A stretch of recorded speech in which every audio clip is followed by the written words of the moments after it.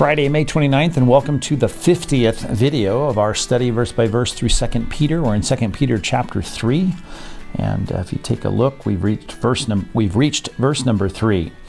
You'll remember, just for context sake, second letter he's writing. Peter says, in both of them, I'm stirring up your sincere mind by way of reminder that you should remember the predictions. That's the first thing we saw about Christ and about what he said. But now he says, knowing this first of all, in other words, this ties back to the reminder here, something I want you to know as a priority and remember this. And here's our text for today, that scoffers will come in the last days with scoffing. The piling on of words here. I mean, we know that scoffers scoff, but that's the emphasis here, following their own sinful desires. And then we're going to get into the details next time on Monday as to what they said. But this is a very important section because it shows us the intention of the book. And very important that we see that connection, that he's trying to say, first of all, you need to know this. Look at the bottom of chapter 3, 2 Peter chapter 3, verse 17. He says, therefore, beloved, knowing this beforehand, I'm telling you something again, and now you know it, and you have no excuse for not knowing it. This is something you need to know. This is for your own good. He says, take care, now that you know about it. And of course, he's told them before, but he's reminding them as priority here, knowing this first of all, that you're not carried away with the error of lawless people and lose your own stability. So this is the concern of Peter, that they not be swayed. And we recognize in chapter 2, the focus is on false teachers.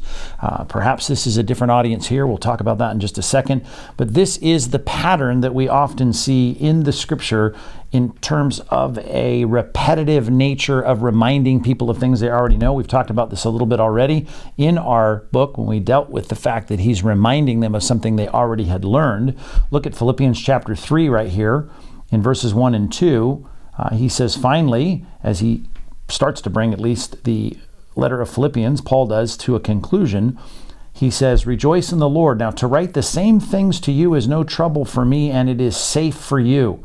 It does some good. It safeguards you. It protects you. And then the thing he wants them to know is much like we have in 2 Peter about false teachers. And in this case, the Judaizers, as we call them, those that were of the Jewish background that said to be right with God, even though you adopt Christ or embrace Christ, you've got to go and you've got to be circumcised and keep the Mosaic law, at least a pared down list of Mosaic rules. And so he calls them evildoers because much like in 2 Peter, they're following their own desires.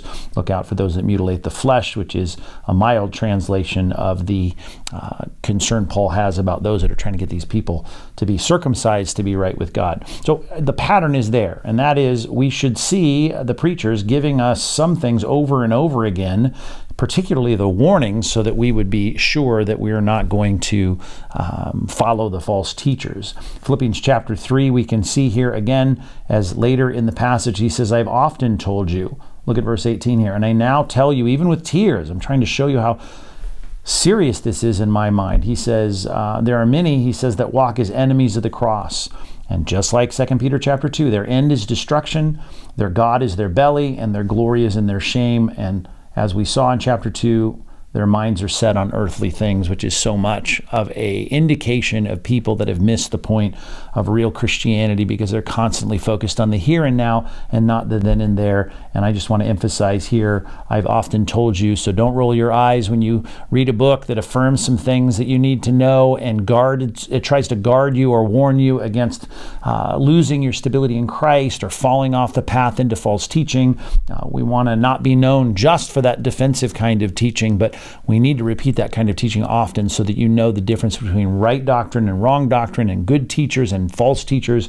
All of that is super important for the Christian life, and that's why it begins with a very strong statement, knowing this first of all, the first importance at the top of the list. Now, the topic here is scoffers, which may be a second audience. We'll talk about that, but the scoffer is a common theme throughout the Bible, particularly in the wisdom literature in the book of Proverbs. Here's Proverbs chapter 21, verse 4, which shows us a lot of what is motivating the scoffers. Scoffers or mockers are the ones that malign the truth that's out there. They may selectively malign certain aspects of the Bible. And in this case, we're going to see in verse number 4 that we're going to talk about the return of Christ, the sudden and powerful intervention of God into space and time, and we'll talk about that. on Monday, Lord willing. But here we have a definition, at least, of the kinds of things that people are, that's motivating these people. Scoffer is the name of the arrogant. I mean, you're always going to find that. The kind of arrogant, prideful person, the haughty man, an old phrase we don't use much anymore, but you can see the words piling on, who acts with arrogant pride. So scoffing are those that are in their own hearts and minds arrogant, and that seeps through in their haughty attitudes, their arrogant pride, and the Bible would help us to identify those who would malign the truth, and they do that because they are full of themselves, and there's so much in the Proverbs about that. Well, they're going to come, it says, with their scoffing. And the couple things I want to say in response to that verse that we should think about as it relates to how we interact with them. First of all, you need to know when you should respond to them. And maybe I can start down here in Proverbs 26, and then we'll look up at this passage that actually names the scoffers, labels the scoffers. But the scoffers are fools. They're arrogant fools. And the Bible says here in this contrasting two Proverbs, these contrasting two Proverbs, it says, answer not. That's important to see. Answer not a fool according to his folly.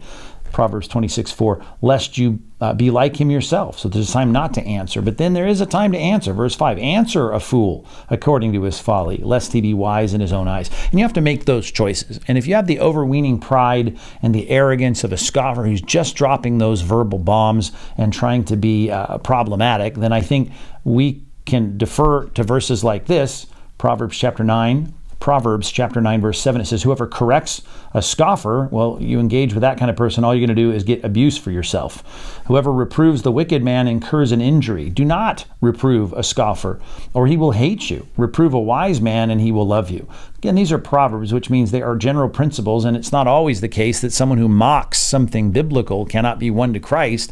It's just that generally speaking, the prideful and arrogant and haughty person who loves to take pot shots at Christianity disparagingly, there's not a lot of use in engaging those people. Matter of fact, it says here, don't reprove them, don't try to correct them. And it's not that you don't have an opportunity at times, particularly when it's in a public setting, when someone says something at a party or a gathering or whatever, that you want to answer someone so that they don't come off looking like there's no retort, there's no response, there's no logical reason for the proof that you're giving, and or the proof of what you're saying, which I think is what the context is going to show us in verses 4 and following in 2 Peter 3. In other words, he's going to say, here's the response to the scoffing of the scoffers. So sometimes you have a situation where you can rightly and should rightly answer the fool because there's other people standing by that need to hear the correction or the wisdom behind the assertions of Scripture. But so often when you look at someone dropping bombs at you in email or whatever, and I get this all the time, and there's no need for me to respond because 9 times out of 10, the way that someone comes across as a scoffer, all I know is I'm going to get ad hominem arguments, people attacking me personally. They're not going to engage in the issues, and so it's usually useless. Matter of fact, there's times just to say goodbye, to block people like that, to use the social media terms. The scoffer who comes with his scoffing, there's a time to block them, to drive them out. Drive out the scoffer, remove them from the conversation, and strife will go out, and quarreling and abuse will cease. So even in churches, obviously, you've got people that are there as non-Christians sitting in the church every week, and that's one thing. We certainly want to share the gospel with non-Christians, but they go to a small group, for instance, and they start scoffing everything that we're saying about God and the truth and the Bible, and you can't reason with these people. Well, then it's time to say, this is not a setting for you to come and just drop, your bombs and carpet bomb, all the things that we're saying. And so there's times clearly to not only not answer them, that's a passive response, but sometimes there's definitely a call to drive them out and say, you're not welcome here. Look at this phrase here. It says, they'll come in the last days. And as long as we see that phrase here in our passage, I think it's good for us to think through what that means. In 1 Peter chapter 2, in this passage, that's not the passage I'm looking for. Actually, it's 1 Peter chapter 1. Actually, let me get there real quick. 1 Peter chapter 1. As long as we've got this phrase in the last days in this passage, I think we should deal with it. And in the last days, in 1 Peter chapter 1. He talks about being ransomed in verse 18 from our former way of life. He says, by the precious blood of the Lamb, he was foreknown before the foundation of the world, but he was made manifest in these last times, in these last days, which if you look here at the screen, there are several examples of that describing the present era, and I mean that from the time of the first century when Peter was writing that. Now that was 1 Peter chapter 1, verse 20. Look at Acts chapter 2 as Peter stands up when he's preaching. Of course, that's our author of our epistle here, but as he's preaching, he's quoting Joel chapter 2, and he describes those prophecies of the Old Testament talking about the time in which they were living. In the last days, as he quotes Joel, it shall be, God declares, that I will pour out my spirit on all flesh. So all kinds of flesh, not every last person, but we have these people here in Acts chapter 1, and they are proclaiming God's truth, and all of these things that are described in Acts chapter 2 are under this banner right here, in the last days. So we're talking about the present era of time. Hebrews chapter 2, verse 1. But in these last days, again, the writer of Hebrews is writing in the first century, and we're talking about the last days, the time in which these things were written in the New Testament and continues on to today. In these last days, he has spoken to us by his Son, whom he's appointed heir of all things, through whom he created the world. So all I'm trying to show here is the last days is the present era. Now, it doesn't mean there are not phrases in the Bible where the last days are referring to the last days of the last days. And there's certainly references to that. And I think passages like this make it clear by the use of the future tense. Look at 2 Timothy chapter 3, verses 1 and 2. He says, understand this, that in the last days, right, which again, a lot of passages talk about the present reality, which is the first century through the 21st century so far, the last days. It's not the Old Testament days. We're in the last days before the appearing of the kingdom of God in person. He says, but in the last days there will come, Paul talks to Timothy about this, times of difficulty. For people will be, of course they were then, but it's going to get worse, lovers of self, lovers of money, proud, arrogant, abusive, disobedient to their parents, ungrateful, unholy, and it goes on.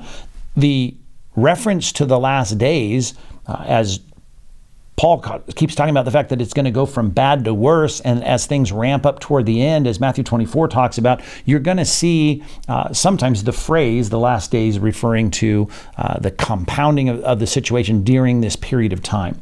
But generally speaking, when we talk about the last days, even though it's discussed here as a future, we know that it's the period of time in which we're in, and it's only going to get worse. And the scoffing, of course, in our day has gotten really bad, and it continues to, and I think we should expect it to be even more so. And what are they doing? They're following their own sinful desires. And I say this as a cue for us to discuss who these people are. Because certainly in chapter 2, we saw a lot of discussion about the false teachers, and we know that's the they of this passage, right? In chapter 2, we spent a lot of time studying this. Their eyes are full of adultery, they're insatiable for sin, they entice unsteady souls, which of course Peter is trying to prevent. They have hearts trained in greed, it's the here and now, of course. Cursed children forsaking the right way, they've gone astray, they followed the way of Balaam, the son of Beor, having loved the gain of wrongdoing. So these are all about the things in this world where people are just following the sinful desires, and I think the false teachers clearly do that. And I get that in the sense that the false teachers have an underlying motivation, I should say, for the greed and the satisfaction of simply following their own sinful desires. But I'm not ruling out the fact that it seems like the scoffers who come clearly scoffing and mocking may not be the insidious, careful, camouflaged, undercover injection of false teachers within the church. There's a subtlety to that I think is the whole reason that Jude and 2 Peter are there, to warn us about the false teachers who are wolves coming in sheep's clothing, as Jesus put it. And I'm just saying that following the sinful desires of your own heart, that describes every non-Christian, Ephesians chapter 2 says, and they are the ones that are more likely to mock. So not that there's a huge distinction between the two in the sense that both will lead you astray from the truth, but the mocker, it seems like, in my opinion, more of the reference to the outsider that are throwing bombs at these first century Christians, and they do at us too. We've got a lot of outsiders that we've got to be ready for and assure our hearts of God's faithfulness, even though within the church the topic was these insidious false teachers that secretly introduce their heresies, but if you watch closely you can see them following their sinful desires as well. Not a huge, significant distinction there, but one that's worth at least recognizing as we talk about who these people are. So there is our study for today. Video number 50, our 50th installment. We're going to continue, Lord willing, through the end of 2 Peter, and I hope this study has been helpful. If it has been, be sure to share it, subscribe, and we'll be back, Lord willing, on Monday with another installment of our study through this great book.